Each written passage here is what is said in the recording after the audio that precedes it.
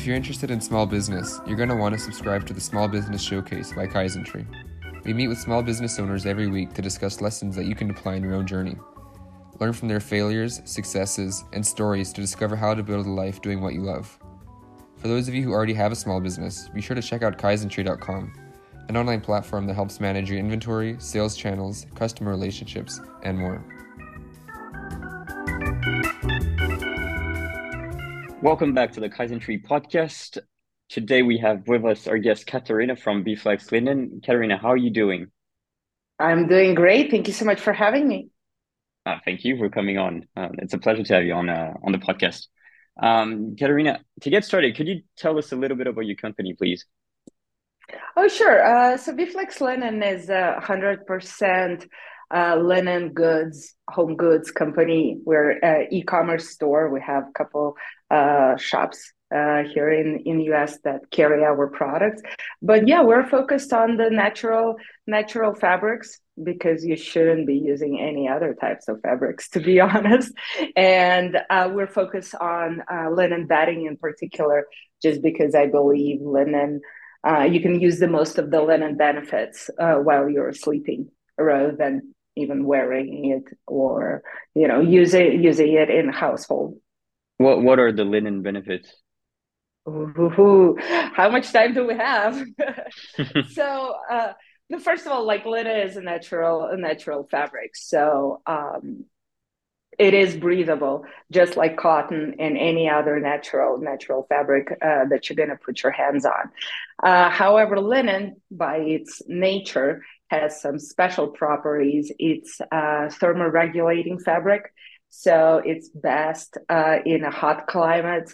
It's going to keep you cool and fresh. In a cold climate, it's actually going to keep you warm. So it's kind of working with your body and regulating temperature this way. Mhm. The biggest difference of linen in comparison to cotton is that, first of all, linen is stronger than cotton. It comes from the stem of the plant, where the cotton is little cloud cotton balls that are later on weaved into a fabric. But then linen absorbs moisture and dries out much faster than cotton. Cotton actually doesn't dry out fast at all. So sleeping in linen lets you sleep uninterrupted throughout the night without tossing and turning, without waking up in your own pool of sweat, so to speak. And linen texture also gives you a micro massage while you sleep. So it helps you, it increases the blood circulation and helps you relieve fatigue. And that's just a short list. I see. It's a pretty specific market to go into, linen bed sheets. What drew you to this kind of industry? Well, honestly, it started from solving a personal pain, a personal issue. I started seeing a man who later became my husband, and he was a hot sleeper, and Yeah. apparently, I never even knew that that's an issue. However, Lil Bird told me that pretty much every woman at certain period of their age experience those hot flashes while going through the menopause. So, the future is ahead of me in that sense. I'll get to experience what it truly is a hot sleeper is. But yeah, so he was a hot sleeper, and I just wanted to try to resolve that for him. And we tried various things. And after vast research, I just found out that linen can solve those issues. And then it's the matter of the proper sourcing, finding the proper factory where linen is produced without any chemicals and in the most sustainable ways. Um, so yeah, that's like I was just drawn to linen once I learned about how fabulous this fabric is, and it also has it's the only fabric that has 5,000 years of reviews. If we're thinking about ancient Egypt and Cleopatra that were heavily using linen back in the day. Did you have any background before going into the business? Did you study, for example, uh, Well, textiles? I worked in corporate culture. I graduated with economics and marketing degrees, Okay, so okay. I had kind of like a base for that. I always wanted to do my own thing, like since I was a teenager, and the question was always, what is that you're going to be doing? And of course, all the knowledge that I got back in the school got pretty much outdated the moment I left I left school. And having an idea of being a business owner, that was great, but at the same time, running a business in reality showed a lot of holes in my knowledge, so to speak. But experience is priceless. Talking about experience, there's one experience that I want to talk in particular about is the pandemic. How did the COVID pandemic affect you? So of course it was a change, like for everybody else. However, we did see some seasonal growth during the pandemic, just because our product is fitting what people were doing the most. Staying at home, getting all those extra naps that they couldn't in their regular workforce. So yeah, so in terms of operating, in terms of sales, uh, that was great. However, I have to be honest, since people were actively looking for home products, bedding products in particular, I did get a couple of customers that time that were drawn to buy linen, but they didn't understand that the linen can be like of different quality, and they were not quite happy because they were looking for their like soft microfiber stuff to get them comfortable. To which, absolutely, everybody makes their own choice. However, I can not recommend to sleep on microfiber bed sheets, just because it's pure synthetic. And as sleep is such an important part of our well-being, uh, this is, in my opinion, this is the easiest place where you can make changes and improvements to Hmm. better your life in general. So going back to COVID, like in terms of sales, it was a great year, but in terms of delivering the product, getting the product in, that's that was there were all the conjunctions in the ports, and that affected everyone. So we were one of those businesses that got heavily affected by that. When I started this podcast out and I was thinking about the questions, I thought I'm going to ask about the pandemic because I'm pretty sure that everyone is going to say it was a problem. Here's what the problem was, and here's how I tried to overcome it. But Uh-huh. interestingly enough, every time I ask this question, people tell me, "Oh no, actually, the pandemic helped me sell because people were staying more at home." So I imagined this question and thinking I would get one answer, and every time I'm getting another answer. Every time I get another answer. That's interesting. Well, maybe it's because it's e-commerce businesses. I'm sure a lot of mom and pop shops experienced much heavier impact, just because people could not come in there. People could not go to your barber shop to get a haircut because it was not allowed. To me, what was interesting is probably the understanding of the fact how all the logistic processes in the world are like, that's such a huge machine. Hmm. And so COVID started 2020. Up until summer of 2022, we were still experiencing logistics Yeah. delays on the massive amounts. To what on the year of 22, I was already screaming and kicking to my logistics partner, saying like, guys, it's been 2 years already, you got to figure out your stuff. But apparently they were in the same boat. Yeah, logistics is definitely something that everyone got. I remember talking to people. They had ordered a sofa or they had ordered like fridge, like very simple, let's say, basic household appliances, and they would receive every month an email saying, "Oh, actually, we're going to deliver it next month," and then the next month it would be, "Oh, actually, it'll be next month." So definitely, this whole Yeah. question of inventory, it definitely comes back all the time. And so I was wondering, did you like? Is inventory a big pain for you? It's not easy. Let me put it that way. And I'm not running a fashion store with thousands of SKUs in sizes and models, right? If we simplify it, it's two basic sizes, king and queen, and we have about 10 colors. So my SKUs are not in thousands, not even in hundreds.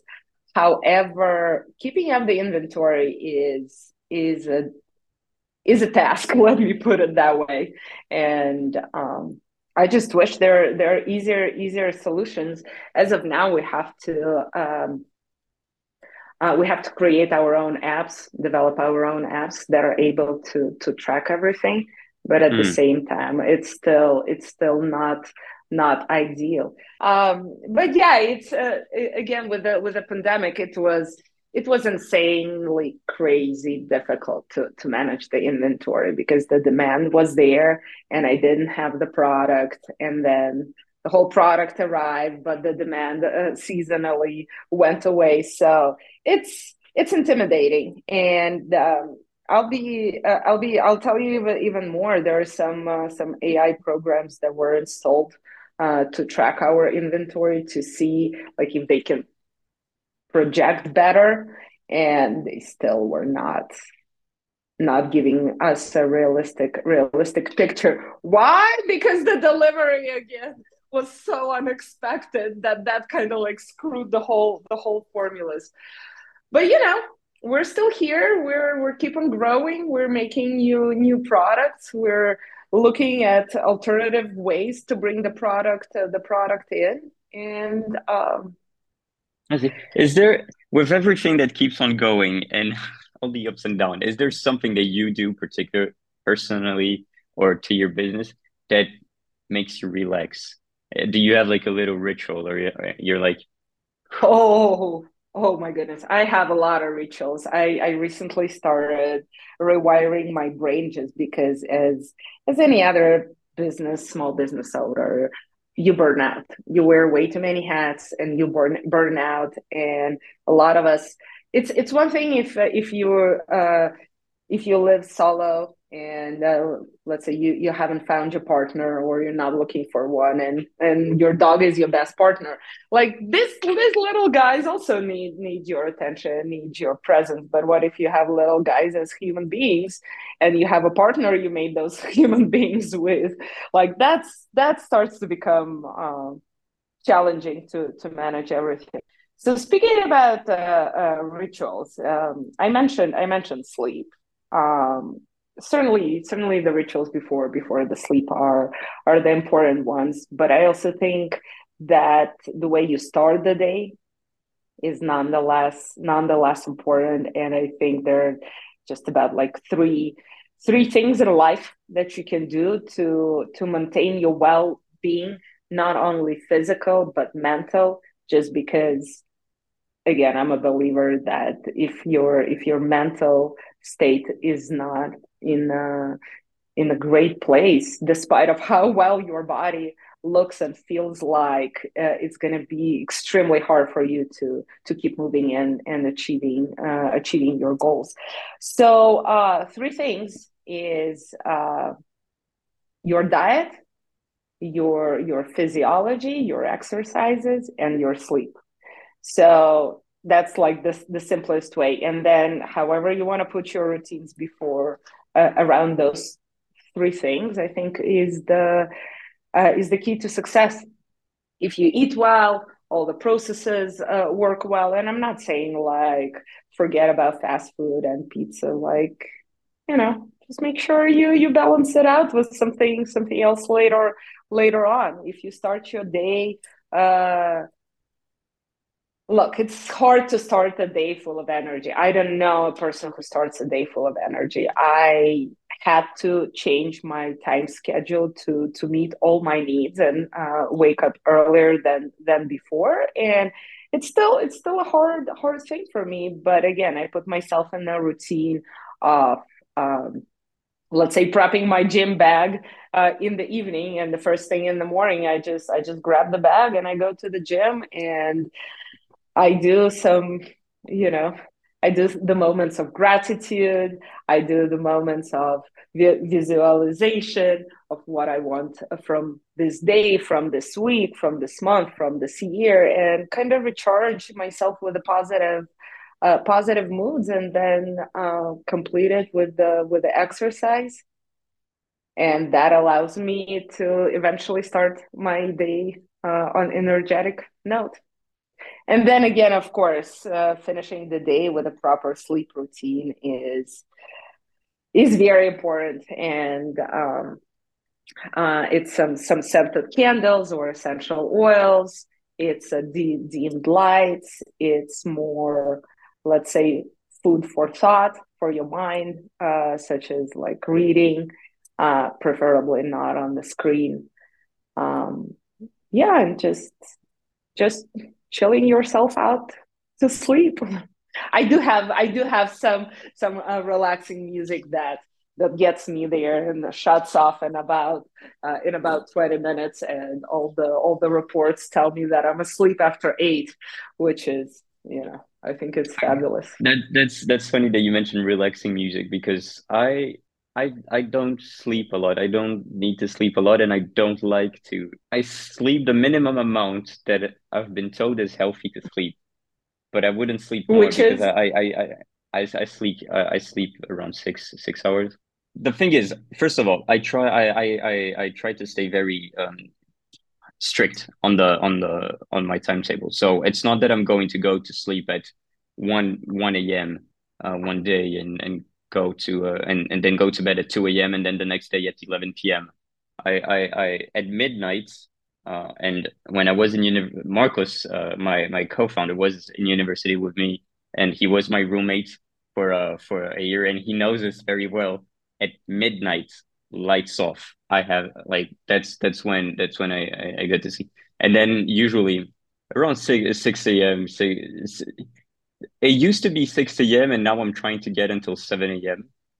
To get that sleep. But so between 6 a.m. and 7 a.m. I wake up, and then once I'm awake, shower and we start the day. But it's funny that you were mentioning music because so I'm trying to have this moment in the day where I spend maybe 10 minutes relaxing, let's say. And meditating. Hmm. exactly. And what I really like to do is so I have a tatami. You put a tatami on the floor, like those yoga mats, basically. You put a yoga mat on the floor, get a towel, you fold it over, put it behind your neck so that you can get that neck Uh-huh. curvature. And then I listen to Vivaldi, stuff like this. I love Whole this. whole room like a pitch black room, and I try to stay there, and it's actually really relaxing, and I do this like maybe 10 minutes, but after 10 minutes I'm like, okay, that's it, let's have to do something else. That's interesting that you do. See, I'm having troubles with finding those moments during the day. That's why I kind of like push them to the morning and to the evening. But I'm gonna try with laying down. Maybe that's the trick, because I was trying sitting before, sitting on the chair, sitting on the floor, like you keep your posture. But it's just, I don't know. During the day, it's just so noisy, in a sense, like not around you but inside your head, like thoughts, and that I find the hardest to calm. But then again, there's nothing that we cannot do, right? It's the matter of setting the goal, understanding why you want to reach that goal, and then just get it into practice. And you know, everybody knows that the difference between A and B is that one A is doing that and B is not taking the action. Definitely. And you know what? I'll send you the music I listen to because there's this I don't know if we can consider him a singer. He's a opera singer. Okay. Okay. He's French. His name is Philippe Jarouski. His voice is the purest sound you'll ever hear. Please It's share. I never heard about him. I'll send you. It's Cum de Derit. I'll send you. Um. Please. Anyways, getting back to your to the linen business. Well, we are talking about linen business. We're talking about the sleep, and that's ultimately what I deliver, and I hope that that meets the expectations. The only problem with the sleeping on my great quality linen is that it's really hard to sleep in a five-star hotel afterwards because five-star hotel sheets do not cut it after you're sleeping on high quality linen. Okay, well, okay. Okay, so you've been mentioning a lot of times the quality of your linen, right? And it makes me wonder, for someone that would like to start in this business or any textile business, how do you source your product, making sure that the quality is going to be what you want? The short answer is due diligence. As like in anything that you initiate, you need to do your due diligence in understanding where the fabric is coming from, right? And how is it treated? How is it made? However, I like the long question. The long answer to the question is gonna be, I think it matters what do you personally stand behind and what do you want your brand, your company to stand behind. There's so many different ways I could have done this business, and let's say if profits was number one goal, I probably would have made my linen in Portugal, a European country with higher wages. It's import, right? I'd probably go to some textile factory in China or in India or in Pakistan, where labor is so much cheaper. I was starting this business because my goal was to deliver a better sleep to as many American families as I can. At the same time, I didn't want to break their bank. Sustainability was an important factor for me. I think it's a crime, to be honest, to start a business in 21st century and not think about the footprint it leaves behind. So those two factors were the most important one for me. Cutting corners, I don't think cutting corners is the approach of success in the long run.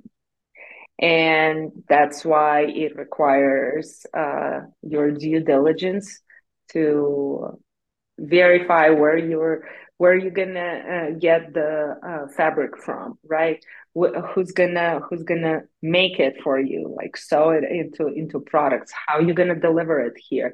And then, of course, the whole customer journey here. Once the product is in states, like how do we send it to them? Do we send it in plastic bags and add to the